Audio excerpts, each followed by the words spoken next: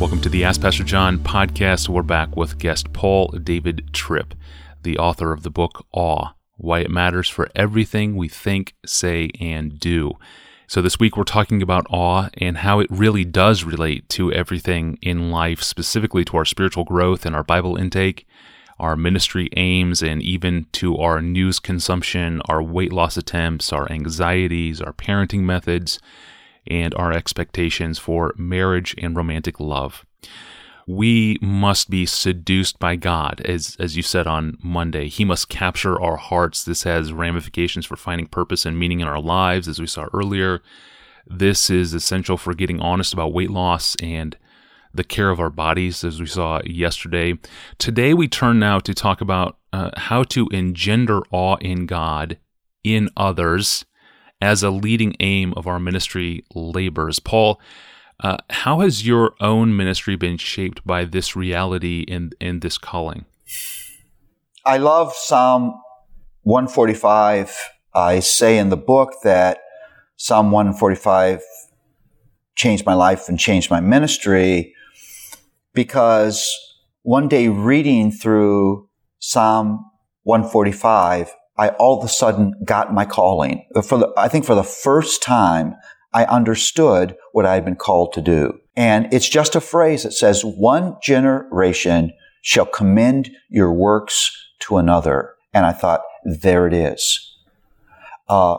My job is to be used of God through the vehicle of the gospel of the Lord Jesus Christ and the content of Scripture to give people back their awe of God again, so that their hearts are now ruled by the awe of God.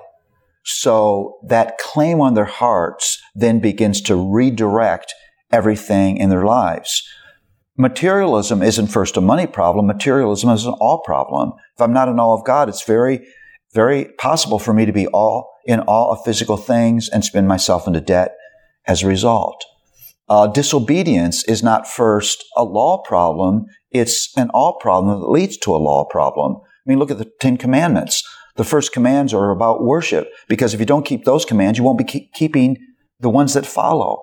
And so in giving people their awe back again through the preaching of God's Word, I give them the gift of a satisfied heart, which then gives them strength against the temptation that would say, here's where satisfaction could be found. So good. Yeah, this single ministry aim of helping give people their awe in God again, it really simplifies a lot of our discipleship and parenting, our preaching, our musical worship, our counseling, all of it. But this really must begin first in our own hearts, though. Sure, and even your motivation as a minister. I mean, look, if you're not in ministry with a heart that's satisfied in God's glory, then you'll probably ask your ministry to give you identity, meaning and purpose, an inner sense of well-being. I have to say this because I've been in pastoral ministry for many, many years. Ministry is a miserable place to find your identity.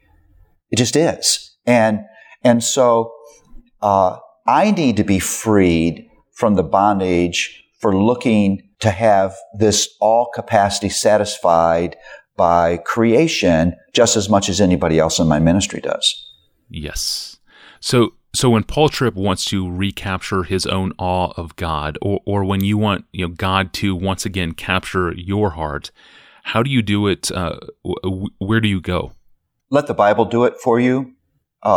I think it's important to take people to those mind-numbing, heart-engaging, knee-weakening passages like Isaiah 40, where the language, human language, is stretched to its furthest elasticity to try to capture the glory of God. I mean, think of the physical picture of God holding the waters of the universe in the hollow of His hand. Think of the majesty of that. I mean, how much liquid could you hold in your hand, the palm of your hand, without it spilling? That's just one illustration of the stunning glory of God.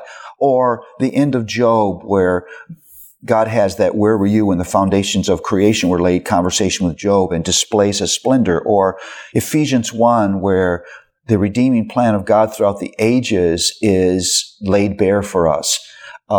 We need those passages. We need to meditate on those passages. We need to go back to those passages again and again. And they do a much better job of capturing God's splendor than I would ever do. Amen. Yes. So speak to ministers now. This is simplifying. It is also incredibly daunting. They labor to inspire awe in others. This is what you call in the book the grand agenda of all ministry. I love that. Speak to ministers who are lost in the details, or they're buried in criticism, or they simply feel burned out from years of pouring their lives out. How would you counsel ministers here? I think in the press of the struggles, trials, pressures, and discouragements of ministry, there is counsel to be found for us in Psalm 27. Psalm 27 is written in one of two of the most tragic experiences. Either David was fleeing from Saul and gross injustice, or fleeing from his son Absalom, who wanted his throne, terrible family betrayal. And in the midst of that, he says, "One thing I desire, that I could dwell in the house of the Lord and gaze upon the beauty of the Lord." Now, why does he say that? Because he understands there's something that exists in the universe, someone that exists in the universe, who's way more glorious and way more beautiful than any ugly thing you will face in your ministry. And you will only understand the struggles of ministry properly when you look at them through the stunning beauty, awesome glory of the Lord. Now, here's what that means. It means you need to have a habit of getting up every morning as a pastor and gazing upon the beauty of the Lord. Go to one of those passages. Let your heart take that in. Rest in that. And why can you rest in that? Because what the Bible teaches us is all that God is in His glory, He is for us by grace. He has unleashed His glory on us by grace. So that beauty not only tells me who God is, it redefines me as one of God's children. And then now you're ready to go out and do your ministry, but now not doing it hoping for greater acceptance and greater success. Now you go out with your heart satisfied and you're free to give what has filled your heart to others. Finally, what would you say to a pastor who knows that they should preach awe in God, but they don't feel it privately? Is the public preaching of God's awesomeness disingenuous when a minister doesn't experience that awe privately? I don't think there's ever a moment in preaching where you do not preach truth as a poor example of truth. I mean, what pastor has ever preached a passage saying to himself, "I perfectly example this"? No one. And so I'm always a broken tool. I love what it says in 2 Corinthians 4 that we are cracked vessels so that the light of God's glory shows through. I mean, that's all of us. And so I get up, I confess my inadequacy, I confess my inconsistency, and I luxuriate in God's forgiveness and in the gospel irrationality that He can actually use someone like me to declare His glory. Yeah, very good. Thank you, Paul. We're going to return tomorrow and transition to talk about awe and parenting.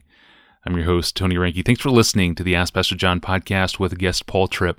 We'll see you tomorrow.